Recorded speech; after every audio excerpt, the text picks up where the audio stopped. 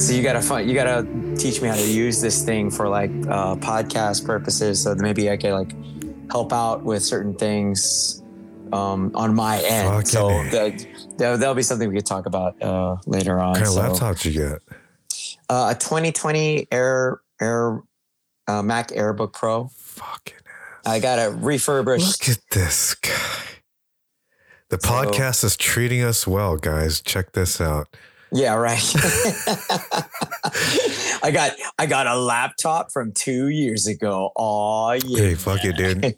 I'm in the market for a used laptop as well for some stuff, some Windows-based stuff. Yeah, because I'm a Mac user.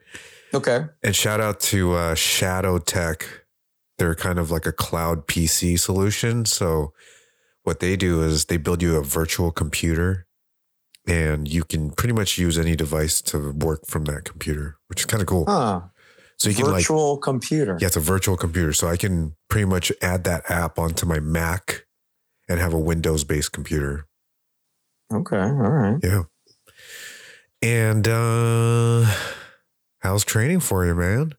Oh, training good. I've been able to teach jiu-jitsu and train with the class lately. I've been able to manage it even when there are guests and beginners in the class. So I've got a format down. I've got a pace. Students are used to it. Mateus is on his way back. So the table's set for a clean return for him. And things are feeling good. Muay Thai wise, I haven't been able to do as much Muay Thai specific training as I want to, in terms of hitting pads and getting the knee sparring in. But hopefully that'll change pretty soon. One of my old students and now good training partner and jiu-jitsu teammate does Muay Thai with us, Jeff, over at Cojaldo Brazilian Jiu-Jitsu. We're going to start linking up, doing our own little independent training sessions to get that going. So I'm excited about that. So everything's feeling good. My ankle's feeling better, strengthening my calves, activating my anterior tibialis so that my muscles are taking more of the strain instead of my Achilles. So I'm excited about that. So things are going good. I'm so good that you could probably hear in my voice that I've been really hyped when teaching my class. Dude, so this morning, like I blew out my voice. So things are doing that well on my end. How's training going with you, dude? It's good. I've trained yesterday, which was great. How's the neck feeling? It's still a little twitchy, like sometimes when my head turns too far a certain way, I feel the electrical shock go down my arm. So I'm like, Jesus Christ. Fuck. So I always have to like kind of be mindful about just keeping my freaking frames okay, because once they start smashing down, that's not a good spot because I got to get the fuck up. That is not a good spot. So I've been doing pretty good. We've been learning a lot of framing stuff and just stuff, some competition stuff that people are getting ready for. I think there's something in November. I think it's a Jiu-Jitsu World League and a bunch of people are doing it because I think it's one of the last ones of the year. Oh, okay. All right. Yeah, just I'm starting to feel like I'm getting back in to kind of more maybe like a purple belt mode now, where like I'm starting to see just a little bit better than I did before, just because I wasn't frequently coming in. But I've been pretty consistent, at least twice a week, and I got to roll with Travis yesterday. And how's he doing? Because I know he's bouncing back from knee surgery. Yeah, how's he doing? He's doing pretty good, and he's fine, man. Like, you would have never thought he lost a step. If anything, his wrestling has actually gotten better. And me and him got to roll last night, and man, and I know he doesn't listen to this podcast, so I'm going to say it. I had him in the mount for maybe about 2 seconds, and then I took his back for maybe about a second and a half.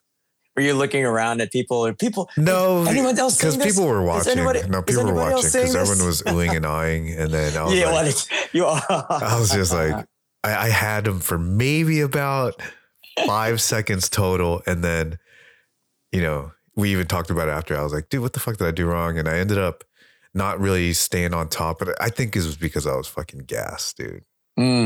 Like I couldn't, like as soon as my gas started to lose, my movement and mobility started to kind of fade. Like my body wouldn't do what my mind wanted to do. All right. Well, hey, I think I put everything I had in that fucking 5 seconds. Dude, we've all been there, man. Yeah. Tournaments, prom night, honeymoon. What are we talking about again? The power exchange. The power exchange. Now called something else. So I off topic. Well, on topic. Let me ask you something. You know, we've been trying some new things in our Hapkido class to kind of keep things fresh, break up the monotony of like a set program. You've been training for a long time, and you've been in a number of different classes. Yes.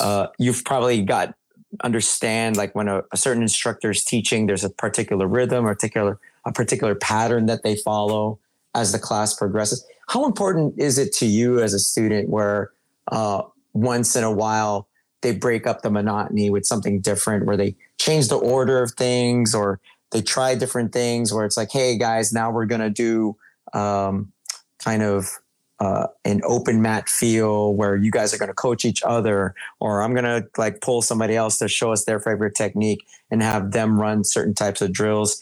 Do you like that as a student, or do you find that the breaking up of that pattern is a little unsettling? What's your perspective as a student when you're taking classes? Man, I love it when someone else or someone brings another technique to the table, especially if it's, you know, if it's a legit technique that you've never, like that you've seen or like that you've done before, but you kind of just never gel with it, and then it comes back, and then you're just like, oh shit, that's fucking brilliant. But let's take it out of the technical realm. What I mean is for the beginner, right? Now we're gonna do different warm ups. Oh yeah, you know what I mean? Like let's change up. We're gonna warm up this way. Yeah, or we're gonna play a game for this. Okay, all right. So you like that? I do, because it kind of exercises all the other muscles that you're not really working either, you know? So a change of pace is nice. Oh yeah, because you got to be like in jiu-jitsu nowadays, you have to be all around or you're fucking schmuck. Right. But you also got to be careful with that, I feel, because predictability in a pattern is also important to make sure you're checking off all the right boxes in your development. And I think there's something to be said about the security that a student feels when they could count on, okay, the first 15 minutes, this is the pattern that you're going to follow, and I'm good at that, and I could ride with that. Yes. And I could just go along with that. I think there's value with that for a student. But I agree. There's once in a while you do have to break that up, just kind of shake the cobwebs, kind of promote neurogenesis and get things going. All right. Just wanted to get your perspective on that. It's also relative. I was wondering. I think it's also relative, because if you're like one of those people that absorbs things and can execute them, or want to, or try to, or continuously try to execute it, because some people, when they learn something, they learn it and they think they can put it in their memory bank, but really they never can really use it in like the battle mode, you know? So for those that actually take the technique, practice it. Like sometimes I'll practice that like for 2 days straight, like 2 days when I'm in there, like I'll try to do the same thing that I learned like maybe like last week or something, just to see especially if it was something that I was interested in. Do you have a hard time finding a training partner that will do that with you? No, because oh yeah, really? For me, I feel like everyone at Magalit, we all kind of have the same level of drive, right? But then everyone has a different level of technique. So we constantly try to make each other better, where if I'm going with a lower ranked dude, I'm trying to help him like tighten up those things. Like usually it's when people don't know how to elevate their hips, like they're always like flat on their back or something like that, you know? Because there's so many things you can do once you elevate your hips, right? Like you could sweep, you could do all this. Yeah. So it's like, man, the people that can execute it though, that's a different animal, you know? Being able to find people that are willing to drill with you and do old techniques with you on the side, how much do you think that comes from the fact that, I don't know, maybe it sounds like your school is one where you have a lot of competitors. And is that something you find that's more common in a school that has a lot of people that are busy competitors? Do you find that you could find that same type of want and desire for drilling of old and basic techniques in a place that's surrounded by more hobbyists? I'm asking from your experience. I don't know what your experience is. I say so because even with the guys that aren't competitors, and I'd say there's about, out of 100% of the class, there's about maybe like 35 to 40% that are doing competitive things. But can I tell you that that's a lot? It is a lot.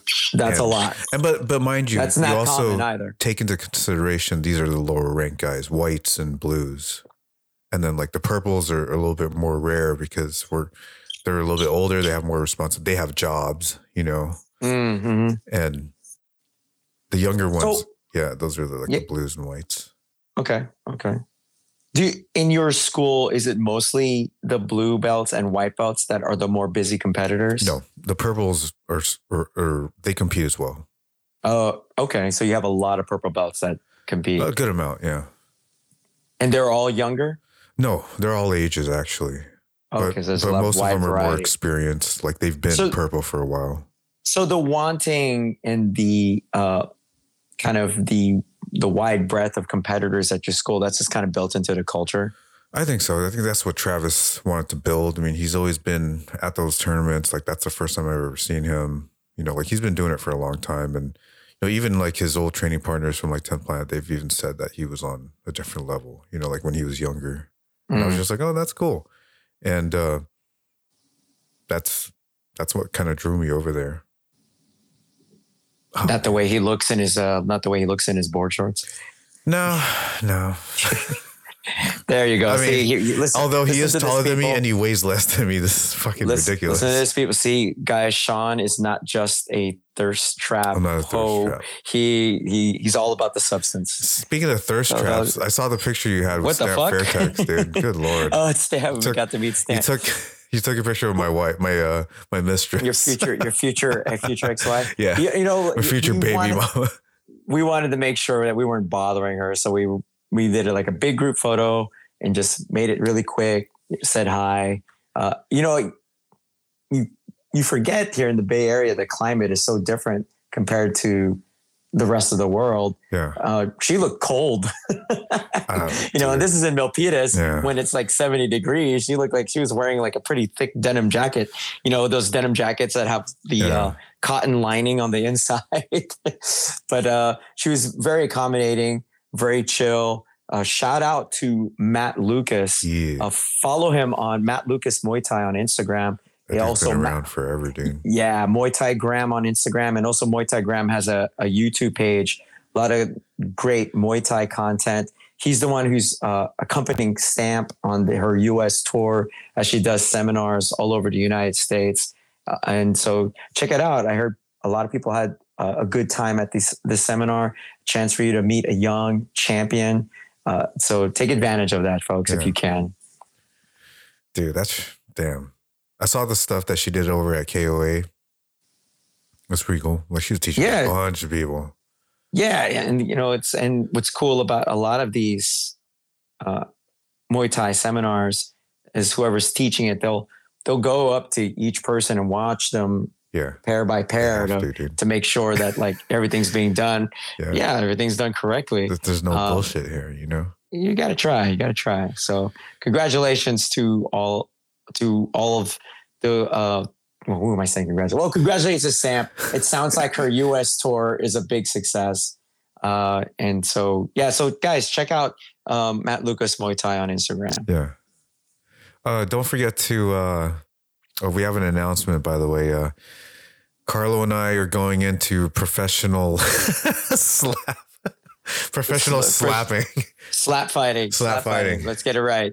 Yeah. I guess the slap fighting league got, what do you call it? They got, is it Nevada State Athletic Commission approval to hold events in Nevada. And we're gonna be on the Ultimate Fighter version. I'm gonna be out in the first round because I didn't know they're allowed to slap you back. I don't like that idea. So imagine flatlining on a fucking slap. Count me out. Hey man, it's nice that these tough guys get a venue for which to get paid. So dude, for real, man. I know we're an MMA podcast, but maybe once in a while we'll talk a little bit about the slap fighting when they get a big name on there. When Jake Paul jumps into slap fighting against Conor McGregor, then we'll cover that. Dude, that's so funny. You want to talk about those fights over the weekend? Oh, dude, wait. Before we talk about the fights over the weekend, let's talk about Mr. Matt Cox's win. Oh, yeah. Our guy, Matt Cox, won an IKF California 140-pound title belt last Saturday. We fought a game appointment. Congratulations and thank you to our opponents from Team Archangel, Brian De La Pena, who this is our third time matching up against them. And it's always a fucking action-packed war against Brian. Brian's a cool ass dude, a really strong Muay Thai fighter. And it was an honor to share the ring with him again this time around. And it went 5 rounds. We got the split decision. And Matt, this is his last fight for this year before we hit the ground running next year. So congratulations to Matt. Congrats, Matt. We're proud of you, dude. We're proud of you. Follow him on Instagram, matt.oma, matt.oma on Instagram, guys. It's mostly Muay Thai and food. It's Muay Thai and food on his feed. So if that's your thing, that's your guy. And thank you to our guy, Raymond Valetti, helped corner for this one. And again, thank you to our friends at Pacific Ring Sports for letting us train with you guys to get Matt ready on this semi-short notice fight. It was a win, motherfuckers. Got the win. You know what they say? If you stay ready, you don't have to get ready. Yeah. And it paid off on this one. So thanks for shouting that out, Sean. We appreciate you. Yeah. It's cool seeing you like in your fucking element, you know? Me going crazy in the corner. I didn't even get to see any of like anything, but I just saw photos and it just looked like a fucking crazy time, you know? You know what? I'll forward you footage of the rounds. Dude, please. I'll text those to you. So funny, like Armando and I were texting, or actually we speak on the phone the night before. Mm-hmm. Armando couldn't make this event. So I was cornering in his place essentially as a chief. And Armando was telling me, look, this is going to be a battle of wills. Like slap Matt if you have to in the corner. Yeah. I didn't have to do that. Matt's always locked in. So it was a good time. And congratulations. Thank you to West Coast Elite for holding this show. Guys, follow them on Instagram. This was a very well-run weigh-in the day before and a very well-run show. So thank you to West Coast Elite. Thank you to IKF California for running the event as well. Congratulations to all the teams that showed out for this one. This was a really good show to be a part of, and we feel honored to have been a part of it. So thank you. Dude, that's awesome, man. Another announcement. We finally have our first official Mighty Beast podcast t-shirt. It's on Etsy. The link is in the description. So if you guys want to support us, we have t-shirts and we have stickers right now. So and let me tell official. You guys, please get official. This thing is great for every occasion. Yeah. You know, barbecues. Fuck it. Training it. Go on your honeymoon, bang your loved one wearing it. Use it as a cum rag, whatever. Let them know that there's a mighty beast in the bedroom. You're just representing the you're representing the mighty beast in you, the mighty beast in us. Yes. But yeah, the link is in the description. We're going to come out with something every episode. I think next week we're going to do a beanie and we're going to do some spats for some training. All right. For our no-gi folks. I love it. I love it. And guys. we're also going to aim to get in some custom work. So if you ever want to get a piece of our clothing with your name on it or your gym's name on it, that is totally possible. So look out for our latest releases coming out every episode. We'll probably put out one or two things, maybe a coffee mug and a fucking hat or some shit, but we don't know yet. But yeah, every episode will come out with something cool. Maybe we'll do some themed t-shirts and, Mighty Beast condoms. I'm telling you, man. Mighty Beast condoms. What was the one? We're just skirting the issue here, but I think that's really what the people want. The powdered donut. We should make a powdered donut t-shirt. Fuck. Anyway, there were some fights over the weekend. There were. And overall, the event, I think it was a proving ground. I think there was a lot of people that needed to prove that they still believe either belonged in the UFC or they belong in the UFC. But man, some good action early on, especially in the prelims. I love it when the prelims show out, man, because there's always some like standout fighter that you're going to end up watching again. There's a gem there. Yeah. There's always one. There's always one. Yeah. You want to start with the main event first? Yeah. So let's go with Alexa Grasso versus Viviane Araujo. You know what? I felt so bad. I was mutilating her name. It's Viviane Araujo. Okay. Viviane Araujo. And let me tell you something. This fight, I was really impressed with this fight, actually. I thought it was a very professional fight. These fighters came in and they knew there was something at stake. And they were just very professional. Like you didn't see anybody spamming random ass attacks. Yeah. Everyone had their particular game plan. I think you called it right last week. Grasso using her boxing to kind of control the distance. Araujo trying to close the distance using her wrestling and her grappling. Grasso gets the unanimous decision. I agree with it. But it was a good, solid fight, and I think it speaks well for the quality of talent and ability at 125 for this division. What'd you think of the fight, dude? That was good, man. Like Alexa came out pretty.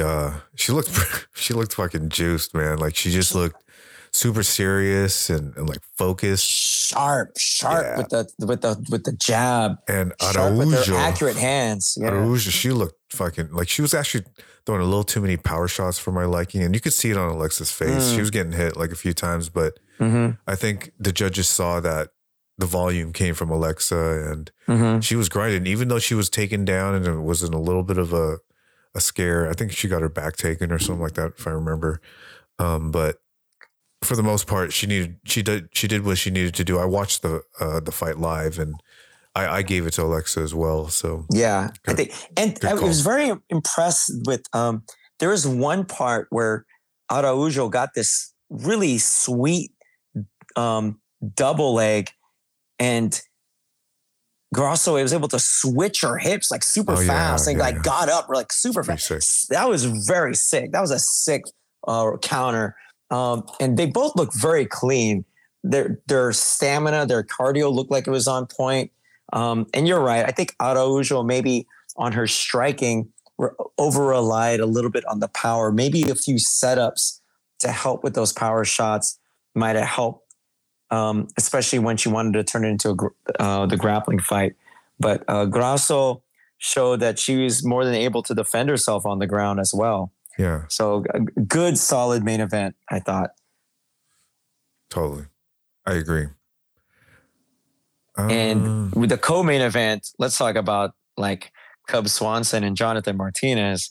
Let me tell you, Jonathan Martinez, southpaw fighter. Yeah.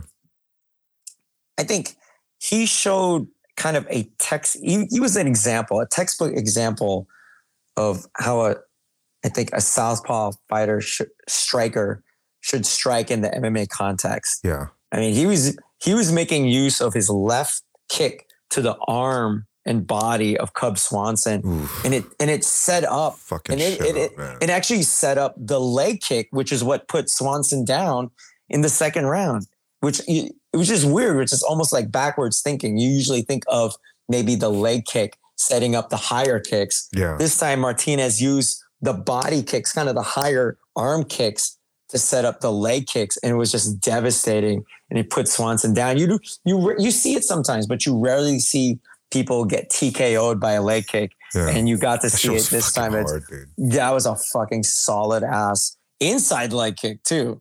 You don't see tons of those land super solidly in MMA. So that was impressive by Jonathan Martinez. What do you think of this fight? Man, I honestly thought that after the loss, I was kind of scared that Cub was probably going to put his gloves on the floor or something like that and retire. But I guess, I mean, it looks like he made 35 fairly easy, and maybe he's going to give it one more go. But yeah, that was kind of the question going into it. Like, would he make 35, and would it affect his performance in a super negative way?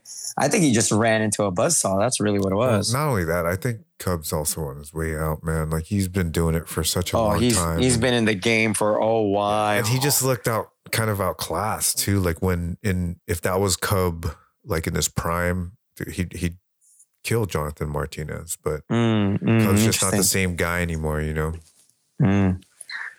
So we'll see how much more he has in him. What, you mentioned like sometimes these kind of free cards have gems in them. What other fight on this card did you want to shout out? My gem of the card was the Tatsuro Taira versus CJ Vergara fight. So that Tatsuro Taira kid.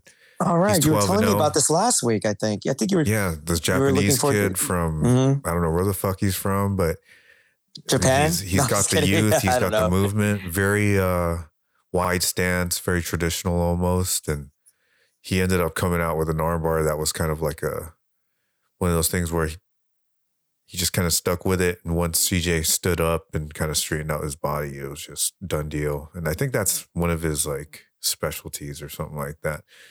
But do you get surprised in MMA when people still stand up when they're armbarred from the guard? Yeah, that's why like I question a lot of people's jiu-jitsu, because a jiu-jitsu guy's not doing that. Like, he's trying to land, like he wasn't even trying to land like a lot of ground and pound. Like, it was kind of weird.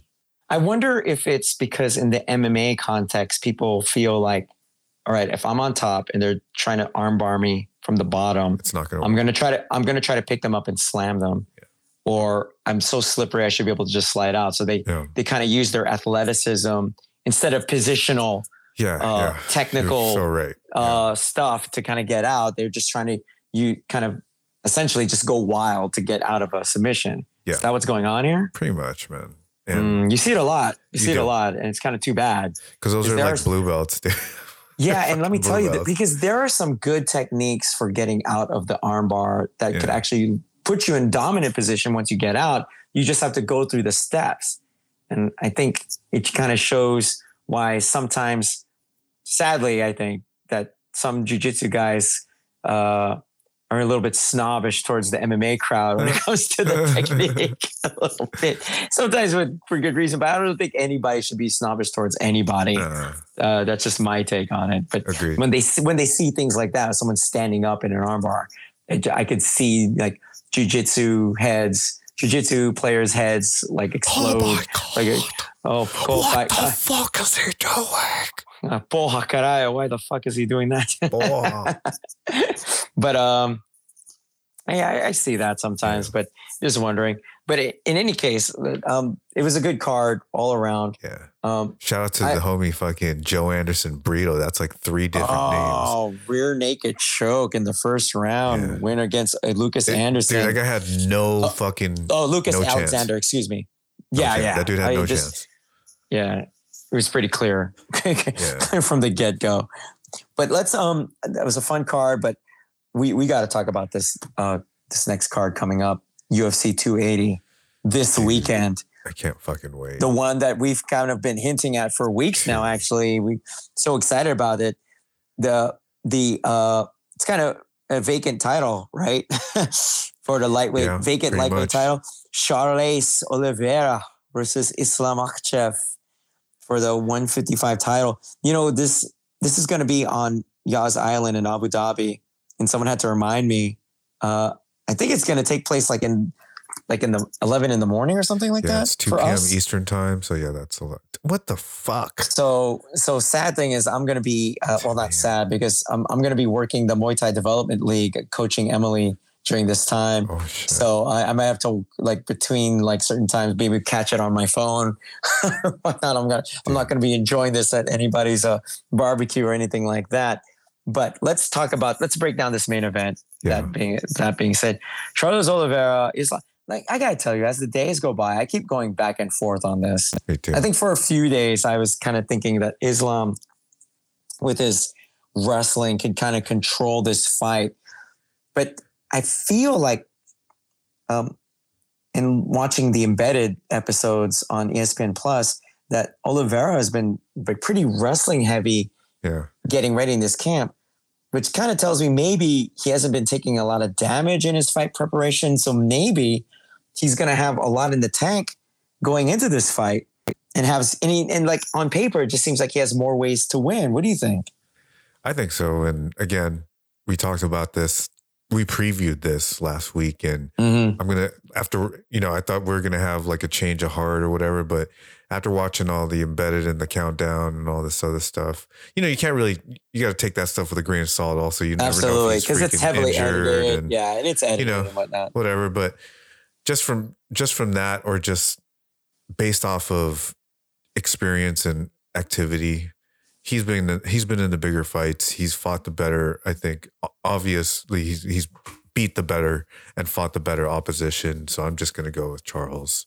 I think he finishes him. Let me. Oh, really? Yeah. You think it like a knockout? I'll go with what I said last time. I think it's going to be I forget. It's going to be a freaking hurt to submission or something.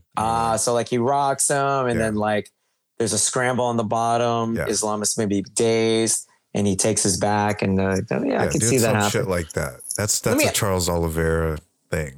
Let me ask you, and I don't know if this is just the hype. It's going to be my white belt moment. Yeah. Well, let me ask you. I don't know if this is just from Islam's camp's hype machine, but one of the things they claim, or they say, one of the reasons why Islam's resume of quality of opponents isn't as great as Oliveira's is because there aren't a lot of people lining up. Yeah, there's not a lot of people lining up to fight Islam. What do you think about that accusation, or that claim? I shouldn't say accusation. Is that a legit claim? I mean, he beat a lot of really good dudes, but if you look at his resume, none of these guys were ever in the top 10 except for maybe Dan Hooker. But that was a short notice fight. But yeah, I mean, no one wants to fight him, but there was also stuff where, I don't even have a fight. Well, what do you think? What do you think that, let me change it then, so just to make it, what do you think about Oliveira's claim then that Islam is only getting this fight because of the clout that Khabib has? Because Islam is part of Khabib's camp. There's nobody else. There's nobody else. I'm not saying he's not a dominant dude. He is. He's like Khabib's he's Khabib's fucking his heir. He's pretty much Khabib 2.1 or something like that. I think he's a better striker than Khabib. And let's see if he can get him down, and let's see if he can fend off the elbows and the submissions. Because we've seen Charles in the past. I'm just tired of doubting this guy, because I used to not really like him. I remember when he fought Max Holloway, I was fucking juiced because Max Holloway beat him, and I wasn't really into him. But then as he started to get the wins and he started winning in that fucking fashion, you can't doubt him anymore. He's kind of like Conor.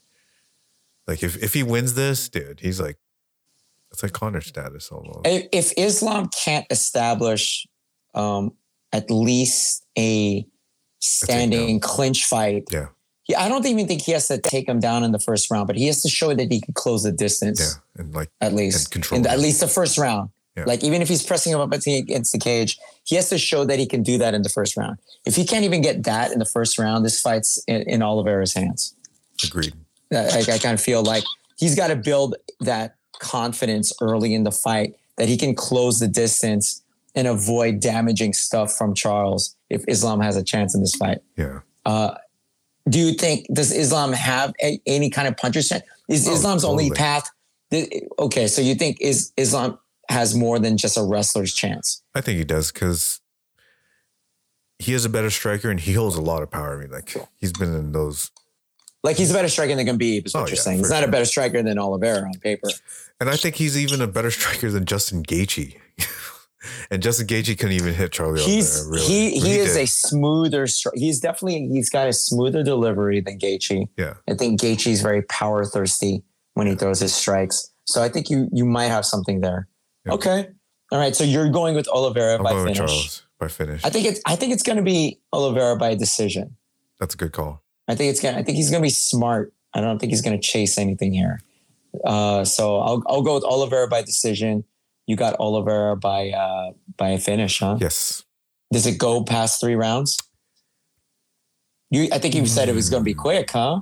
Maybe 3. Yeah, I'd say within the first 3 for sure. Look at you, man. I'm going for it. And we're going to find out in the morning.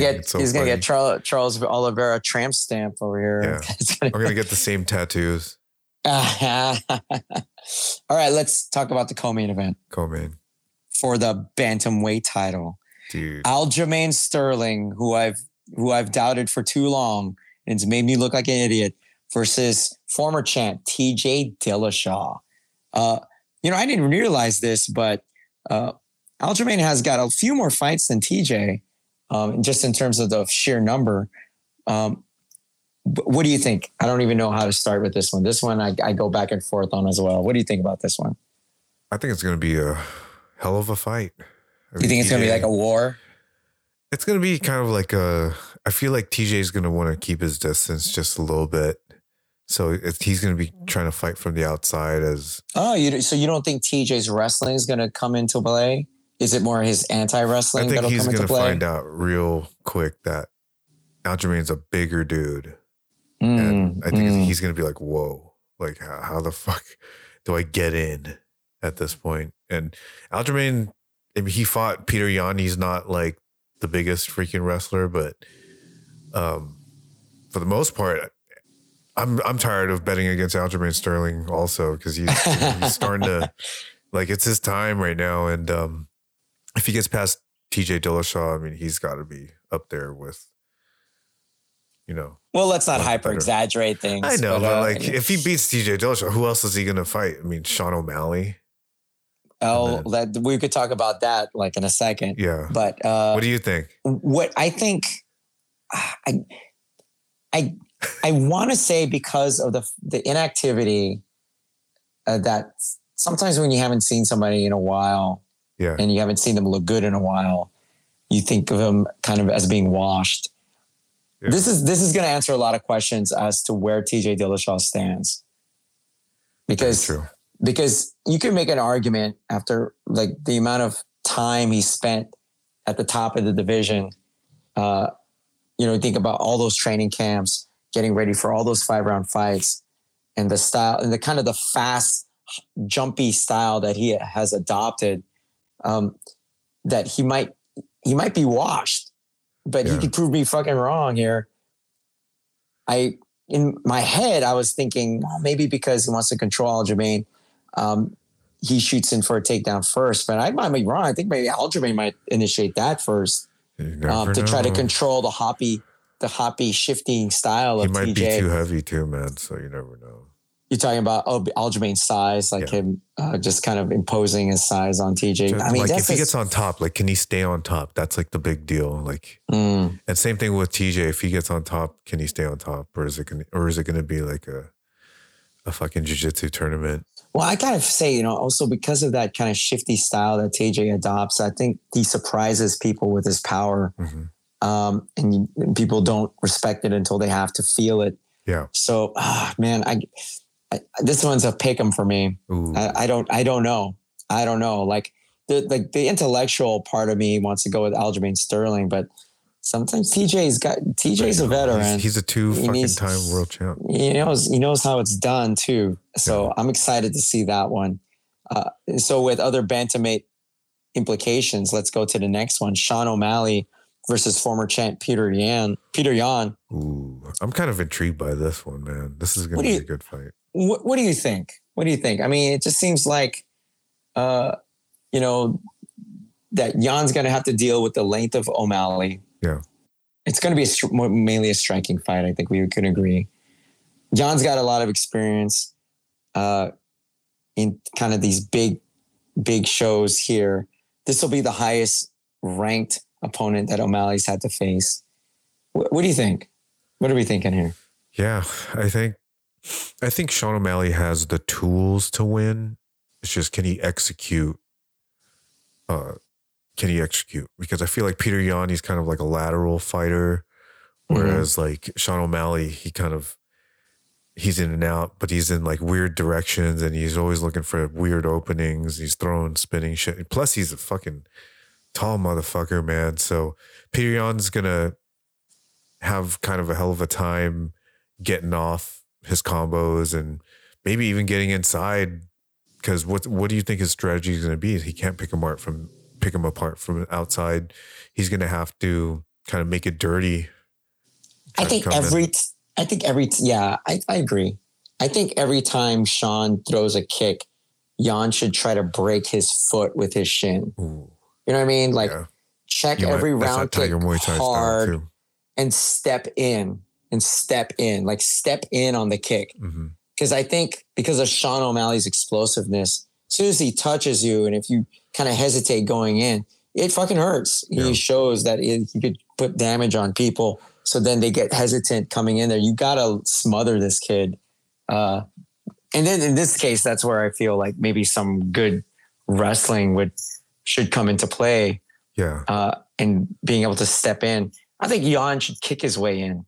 So check anything Sean throws with your shins and then kick on your way in to throw like a punch combination and then grind him up against the fence. You don't even have to take him down. Yeah. Just turn it into a dirty fight on the inside. So we'll see what O'Malley's made of. And now it's only a 3-round fight as well. I think this might go to O'Malley's favor. Yeah. Because he's more like a fast starter type of rhythm that this guy likes to keep. So we'll see. Yeah. We'll see. Well, I'm gonna go with O'Malley with the decision. I think I'm gonna go with Peter Yan. Nice. I think there's kind of I think he feels like this is his path getting back onto a kind of a big name draw, which is what you want, which is what the company would want if they're gonna consider someone for a title fight. So if you say, hey, like I put down the UFC's up and coming rising star in Sean O'Malley, that makes you marketable. Yeah. So we'll see. We'll see with that one. What other fights are you looking forward to on this card, dude? I'm looking forward to this Beneil Dariush and Mateus Gamrot fight. So am I, man. Okay, who do you got? I'm going with Gamrot. I feel like Beneil's striking. I don't know, man. Mateus can strike and he can grapple. So he's super well-rounded. Yeah. It's a little cleaner on the striking. But then Beneil's bigger though, man. Beneil has just got that fucking like chin that just when you think you put him away, the zombie awakens and he's coming back even stronger. I feel like he should have almost got Charles Oliveira. Wasn't he almost promised like a title fight not too long ago? Well, I think he was promised a lot of things. Yeah. This is a guy that the UFC just loves shafting. They just fucking like shafting this dude. I'm curious about Sean Brady versus Bilal Muhammad.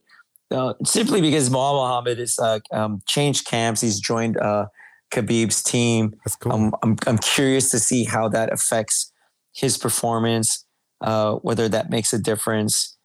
Sean Brady's undefeated, 15-0. And so we'll see if he can hold on to that undefeated record. Yeah. Other than that, it should be a fire ass card. And look, guys, it's early in the day. Watch some fights. go take your loved one out for dinner. It allows you to fit in a lot of things for your Saturday. Cool. And then also, I think this is happening on either Friday on Prime Video. We got one on Prime Video 3. Dude, this is going to be fucking sick, man. You know who I'm looking forward to? I'm looking for that Sinsamut Clinby dude that's on the Muay Thai card. Like I'm seeing it on the ad right now, but I was watching him on one championship. Dude, that dude's fucking raw as fuck. And then that Rotolo guy, he's doing a grappling thing. Cade Rotolo versus Uali Kurzev. So that dude makes grappling exciting. So I'm looking forward to that. Let's touch on a little bit on the main event, which is an MMA fight. Yeah.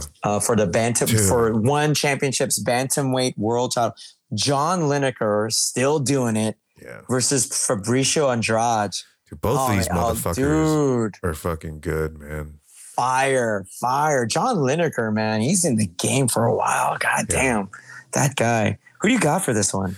I don't know. You know, John Lineker, he has all the experience. I think he's the champ, right? Like he is the actual champ. And Fabricio Andrade's only had like 9 fights, and John Lineker has had like 46 fights, dude, or some shit like that, or 44 fights.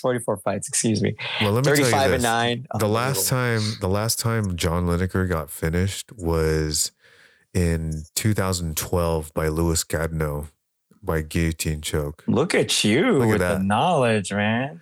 And I don't think Andrade can finish this guy. I mean, Andrade is cool, but man, does youth win out here? No, I don't think so. I think experience does. Yeah? I think it's going to be John Lineker by body shot. Dude, he fucking can hit. Yeah. John Lineker's got fucking dynamite in his hands. He does. I'm kind of, dude, we've like been like on a kind of in sync for most of this episode here. I'm kind of looking for John Lineker to hold it down too. I kind of feel the same way. I think it's going to be a TKO. Like 9 fights against, I don't know, man. Are they just feeding this kid? But Andrade is good. He is good. So I don't know. But I'm gonna go with the old lion. I think he's still got it in him. Me too. I think he's gonna do something. What other fights are you looking forward to on this card, Bo? None. Just a grappling match and just a grappling match. Stuff, and some of the Muay Thai fights. I know you like shouting out the Filipinos at strawweight. There's Jeremy Miado from the Philippines. He's from Philippines. That's what he's claiming, and he's going up against someone from Australia, but he's training out of Thailand. Daniel Williams. Yeah, that dude's good. So that's strawweight. That's the lead card. Strawweight.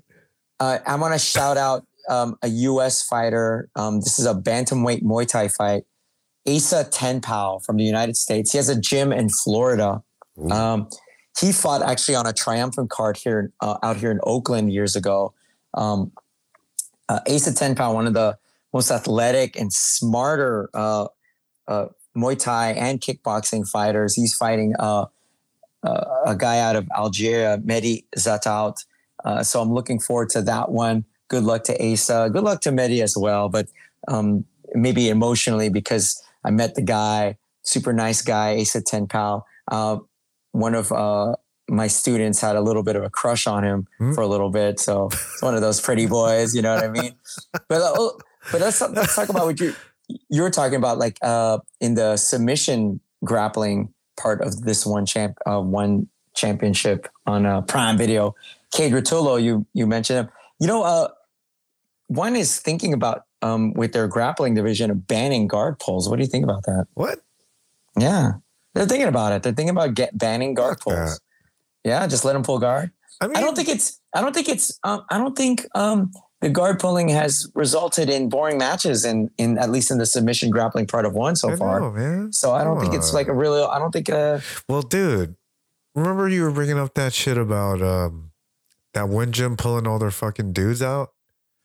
Oh, that's right. You're talking about one of the Muay Thai gyms has pulled all of their Muay Thai fighters out of one. That's fucking one FC. Alarming. What is? Yeah. I mean, is it because they're fucking? Remember, you were saying they were in debt, right?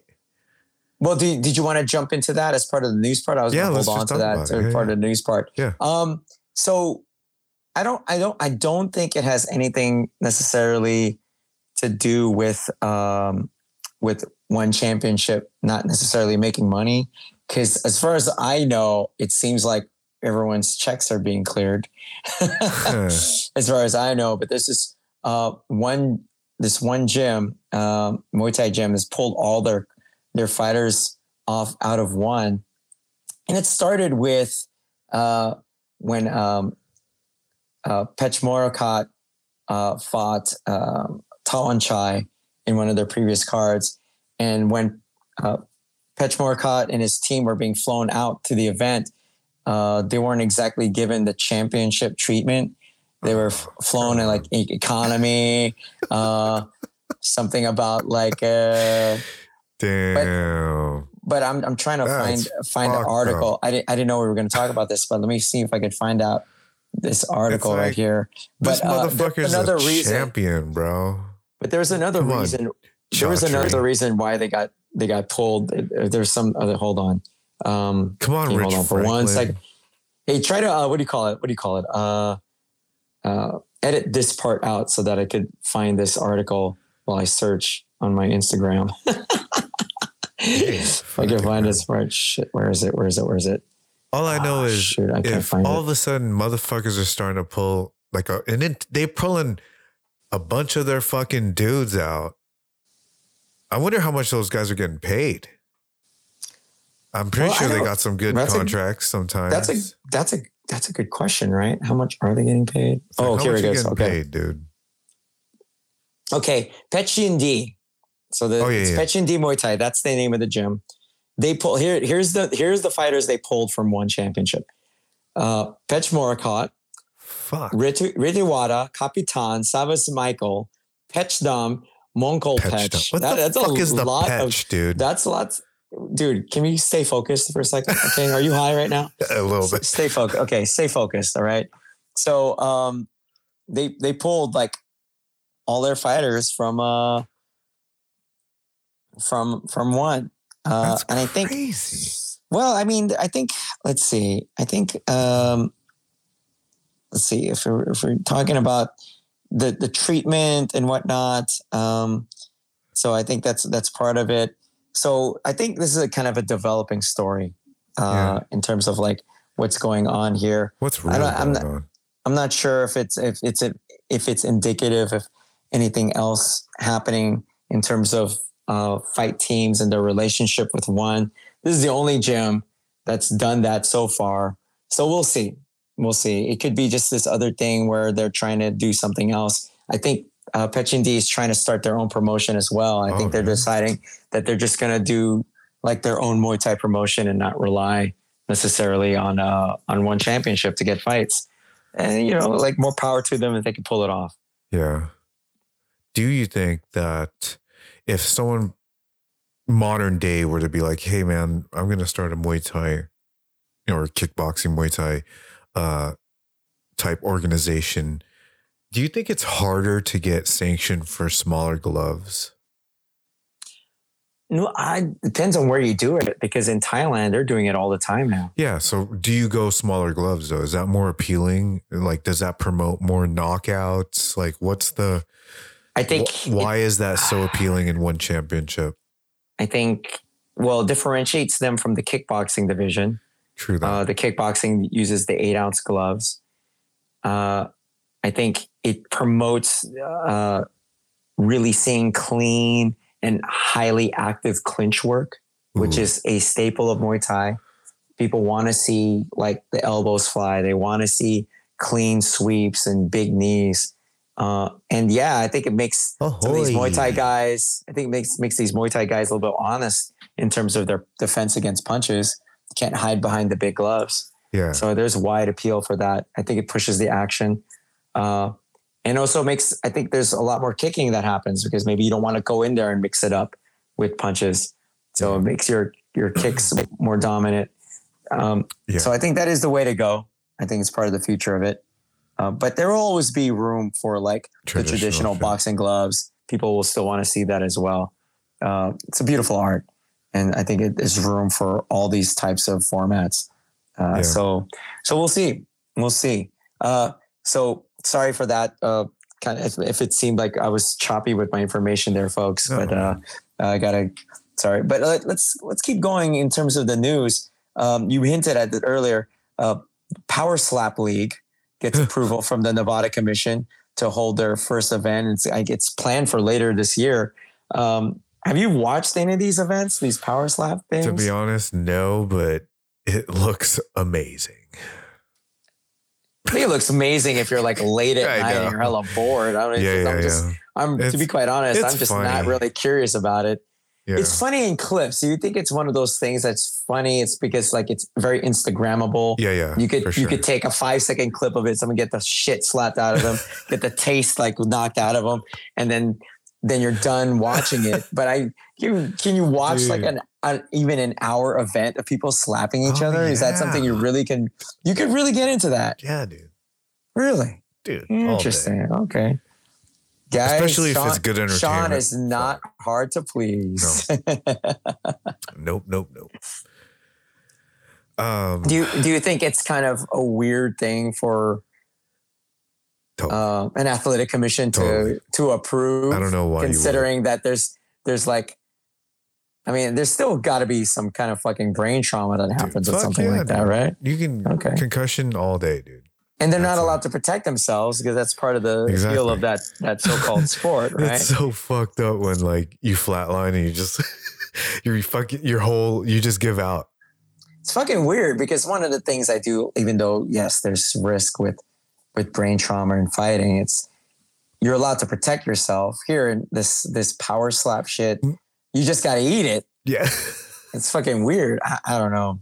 I have mixed feelings about it. I don't know about I'm that. not sure if I'm good. Oh, now you don't know about it? I'm already signed, actually. I'm already signed. I'm already signed. Yeah, really, you're signing your contract? I signed a contract. It's multi-million deal. What? How much are these motherfuckers getting paid? Dude, I bet you these guys are getting paid fucking 10 and 10. $10,000? 10 to show, 10 to win. You really serious? There? You think they're getting paid that much? No, it's probably like 3 and 3. Or 1,500. This deal keeps getting worse, and this keeps getting worse and worse every time. It's like I'd rather do porn. Come on. Interesting. Probably make a little more. In porn? Depends on what kind of porn. Yeah. Oh, see. Exactly. I don't know. This kind of sounds. It sounds like it's getting late for Sean right now. To be quite honest, sounds like things are getting late. What other news items do you want to talk about? What kind of news? What other news items are you? Oh, we should mention this. I think it's something that has been already known, but it's now company policy. It's weird that it's got to be written out. But the UFC has sent a letter to all of their fighters, saying that it's because of the prevalence of sports betting, the websites, a lot of states allowing it now. They're just making it clear to their fighters. UFC fighters are prohibited from betting on UFC fights. I think it's weird that you got to write it out and say it, but here we are.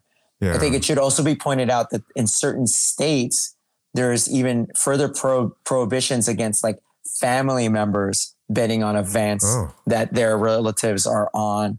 And so the UFC is going to help their fighters, give them information on whether or not they're going to be competing in a state that has those kind of prohibitions. So keep in mind, there might be some times where a fighter is going to be competing in an event in a particular state where maybe that fighter's family wouldn't even be allowed to bet on that event. Yeah. So just keep an eye on that.